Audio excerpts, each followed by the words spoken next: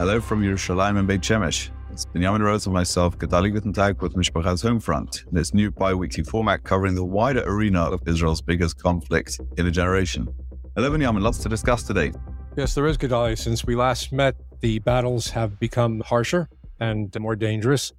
Our soldiers are fighting in two main areas in the northeast, Shajaya and Jabalia, actually doing quite well according to whatever reports the IDF sends out. But the biggest battles now are starting to happen in the Khan Yunis area in the south. Today we woke up to the headline that the IDF has surrounded the house of Yahya Sinwar, the head of Hamas. Nobody assumes that he's there, even in a downstairs basement or tunnel underneath his home, but it's certainly symbolic that the IDF has surrounded his house. And again, the battles are raging. These are the major battles of the war now. And unfortunately, more soldiers are falling. Again, we have to continue our prayers, and we have to also pray that the IDF gets a lot of help from heaven so that we can wrap this up in a reasonable period of time and then go on to the next phase. Benjamin, fervent comment to that, and we're going to come back in a minute to the period of time you mentioned. But first, let's dwell on what's happening in Khan Yunis. And I think, to me, what's very clear is that we know that the IDF can and will take all of Gaza now. The IDF is kind of biting deep into Khan Yunis from the north. That means the cities, the southern Gaza is largest, but there's like a finger going in from the north. And so they've kind of raised straight to the center. And we can assume that they're going to be just quartering the city and dismantling it. And that finger will be different spokes on a wheel, let's say, over the next few days. It's time to think, Benjamin, what does Hamas's defeat look like? This has been the question right from the beginning. We've heard fervent declarations again and again from Bibi and Defense Minister Gallant saying we're going to nefarek Hamas, we're going to destroy and dismantle and dismember Hamas. The question is, what does it actually mean? What are the key parameters for Hamas defeat? So it would seem to me there's a few. Number one, crucially, is losing territory, which in the case of Gaza means both above and below ground. We know that lower Gaza, the Gaza metro, is as extensive as Upper Gaza, perhaps even more so, because Upper Gaza is starting to resemble a Dresden or a pile of collapsed buildings or just a pile of rubble. So losing territory. But I would say, Benjamin, there is a crucial thing that hasn't really been said, which is that body count. And what I mean over here is the following. There's a parallel from the US Civil War. Very interesting parallel. There's one of my favorite authors. He's one who's not so well known out there, but I have a book on the US Civil War by a man called John Keegan, who was a British military historian who actually taught and knew at West Point in the United States. And he was an expert on the Civil War. And he asked a very basic question. It was a long-term question. I mean, the answer struck me, and I think is very valuable as understanding parallel for what's going on in Gaza over there. He said, why was it in the US Civil War that sort of massive battles happened every single day, whereas a few decades before in the Napoleonic Wars, these climactic battles happened once a year? What was the difference? And he said the reason was because of and bear with me, listeners dear, for this, I think it's an interesting analogy. He said that the key point was that the South had no resources to speak of, no industrial centers, no major cities, no politically sensitive spots. And therefore, the key resource that they had to fight was simply in a body of soldiers who were equipped and could march on some basic rations. And he said, therefore, it had to be the only way of defeating the South was by grinding down those armies till there weren't simply any soldiers left. And that explains that. And for me, that is a very, very interesting parallel for what's going on in Hamas. Because yes, you can defeat them. Remember, we're going to take the north, and then it was Shifa Hospital, and then it's under Shifa Hospital. And doubtlessly, it's going to be Khan Yunis. But at what point do we say we can defeat Hamas? I think it's going to be crucial. They're talking about 20, 30, possibly 40,000 armed terrorists. These are people who are armed. These are people who are trained. These are people who have committed, who are, as it were, battle-hardened. And the way that we're going to be able to see what the key parameters is, how many of them have we killed? How many body bags come back? None of the pictures of destruction that you see are going to be enough. None of the blowing up tunnels is going to be enough. If you leave a critical mass of Hamas soldiery out there, it will be very easy or much more easy for them to reconstitute.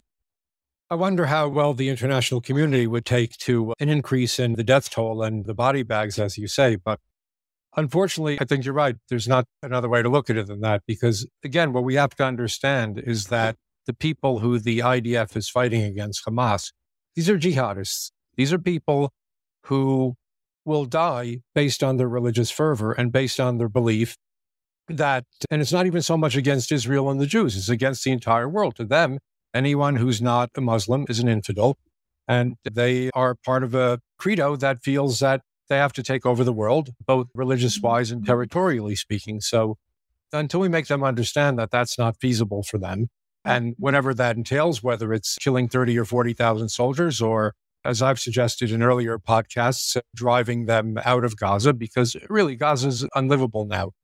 The idea that everyone can come back to Gaza when this is all over and start over from scratch is unrealistic. So, I think that leads us neatly to circle back actually on what we raised right at the beginning, which is the time element. There was a fear this time last week that Israel's attack would not even be able to restart once, and that the world would not allow that. And I think we can see that obviously that nightmare scenario hasn't come to reality.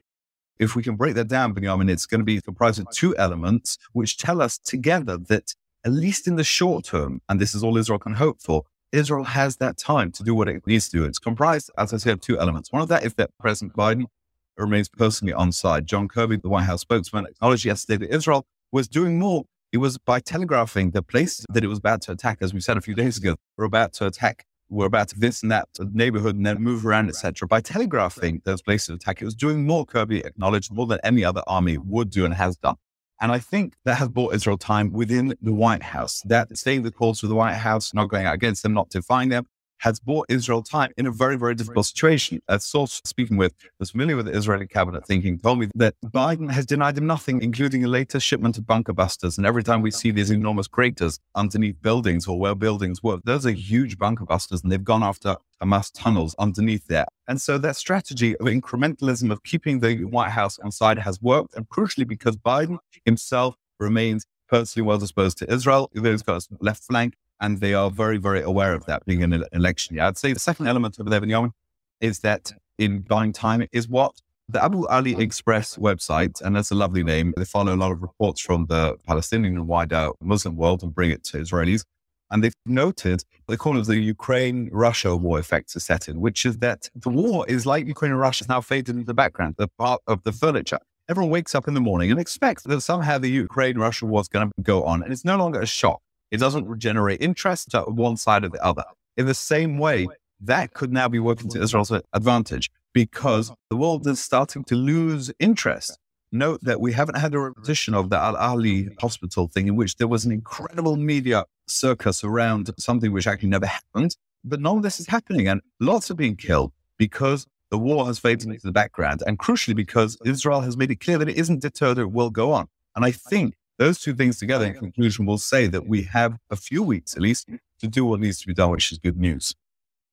And the determination that Prime Minister Netanyahu was shown has been a big, big plus for Israel. And I think that's also what's allowed Israel to continue and to gain momentum and to keep up. Because if you have a strong leader in a country who's being insistent that this is the way we're doing things, and I appreciate everyone's friendship and everyone's support, but we have to make these decisions ourselves. So he's doing that, and that's been a big help. Now, this came to the fore the other night, the weekly news conference that Netanyahu holds. You're the sartorial advisor and analyst for that. I really enjoy this because I love political theater, and we saw a good example of political theater, as opposed to the last news conference where only Bibi was there. And Gallant was talking to protesters in Tel Aviv, and Gantz was nowhere to be found, maybe doing laundry. So this time it was all three of them together. Gantz and Gallant were wearing the black shirts. Bibi was wearing a regular suit jacket instead of his flak jacket, and he was wearing a light blue shirt underneath. So this time he was trying to show that, okay, I'm not going to be one up. I'm going to be the one to do something different. However, what happened was during this news conference, Benny Gantz pulled what was labeled in the media afterwards an ambush on Netanyahu, where all of a sudden he starts talking about the budget. And he tells Netanyahu that I think it's a big mistake what we're doing, that we still have these special coalition funds that are going to coalition members instead of spending all of the money on the war. The leftist media congratulated Gantz for making this comment. They called it an ambush. To me, it was a bad move on Gantz's part. And I think he also got criticism from some members in his own party of that. Maybe not in the press, but from what I heard on the side, it was totally out of context. If you're having a news conference and you're trying to present a unified front on the war, so that's what they should be talking about. For Gantz to have taken what's really a sidebar, which is the budget negotiations, which is number one, how they're going to fund the war, but also what's going to happen with these excess coalition funds. It was the wrong time to bring it up, and to bring it up publicly like that, I think it was a political mistake on his part. So many people try to say that, oh, Gantz is such a shrewd politician and he's gaining experience. Yes, he is gaining experience, but I think his remark was out of context. And then finally on that topic, Moti Tuchfeld of Yisrael Hayom wrote a piece on that. He said, well, everyone is talking about how Bibi got ambushed. He looked at it the other way around. He said, if anything, Bibi ambushed Gantz and Galan, because Bibi said very specifically at that news conference that he is not going to let the Palestinian Authority run Gaza once we finish with Hamas. And we know that Gantz and Gallant are pretty much for that, whether it's because they feel that there's no other alternative or because they want to appease the United States, which is pushing for that. But this is an example of what I started saying, that as long as Bibi is firm and as long as he's still in charge, which he is as prime minister, if he sticks to his guns and he sticks to his position that the PA is not going to get in, then it's good for the security of Israel, but it's also something that's going to, at some point, put him in direct conflict with the U.S. But Benjamin, can we move on to talk about the international arena? There's so much going on in the United States, which could take a podcast of its own. And in its wider format, I'd like to take a look at some of them. And let's start by talking about one of the really hot topics, which is the kind of jaw-dropping and breathtaking behavior of some of the Ivy League school presidents in Congress yesterday. We had the presidents of Harvard and Penn and MIT being grilled in front of Congress. And again, I think it was Elise Stefanik of New York asked them, that is calling for genocide against Jews a violation of your school's code of conduct, yes or no? And there was just evasion and contextualization of the worst kind. And that has raised eyebrows, not just raised eyebrows, raised just shrieks of protest from many quarters, including the White House. Spokesman Andrew Bates told Axios that it's unbelievable, this needs to be said, calls for genocide are monstrous and antithetical to everything we represent as a country. And for me, Benjamin, when I see this, I just use cliched word, mind-boggling. These people are the heads of the America's elite universities, educating America's future leaders, many some of the world's future leaders. It goes without saying that this is just so far out the pale. My feeling is these people should not be babysitting toddlers, never mind educating the future elite. They literally have no place in education. And to me, when I see this, this is not just alarm bells for Israel anti-Semitism, right? Israel's the canary in the coal mine. This is the ultimate extent of the rot that has taken over decades ago America's elite academic institutions.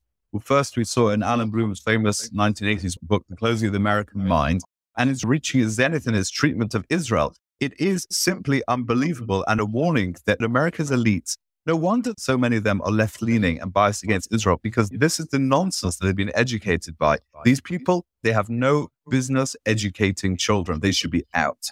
And that's what I think, Benjamin. I would go one step further. I understand that college and university is supposed to be a place where students can have free debate, how they can exchange ideas, how you can meet people that you never met before when you were growing up in your small neighborhoods in which you attended high school and elementary school, college and university as a much broader place. And that's where people can really develop their ideas of how they want to approach politics, how they want to live their lives. But the bottom line, what do you go to university for? You go to university to get a degree. Why do you get a degree? Because you want to get into a profession and then excel in that profession. So I think that universities have to start focusing more on what their mandate really is, which is to provide a degree education that will enable people to be doctors, lawyers, accountants, computer programmers, whatever the profession may be, and stop concentrating on all this nonsense from the side, which really has nothing to do with the purpose of going to college and university. But you know what, I think it's fair to say that the current structure of US universities is based on from ancient model of British universities, where the concept was an educational concept, much more rounded. They were not schools for just to learn a trade, specifically as in the sort of continental European model where you have, that was far more purpose-driven. The aim was to produce a rounded gentleman historically. And that has been the case. And that has obviously informs this sort of liberal kind of emphasis of a lot of the educational package. But as you say, if these people cannot educate anything other than twisting young people's minds, they have no business in education. I think they should stick to what they, it's vocational schools. But just to sum that up, Benjamin, sometimes you see a tweet which is so sharp, kind of in a very pithy and humorous way, summed up the kind of the ridiculous nature of what went on. It says from one Ariel Sturman, who tweeted about the appearance in Congress. It says, if it looks like a duck, swims like a duck and quacks like a duck, then it depends on the context. And I think that was very well said. That was very well said. That encapsulates how ridiculous this has become. With that, I conclude to wish you Shabbos B'Yamin, and to all our listeners, thank you for joining us in this expanded Monday, Thursday version of Homefront.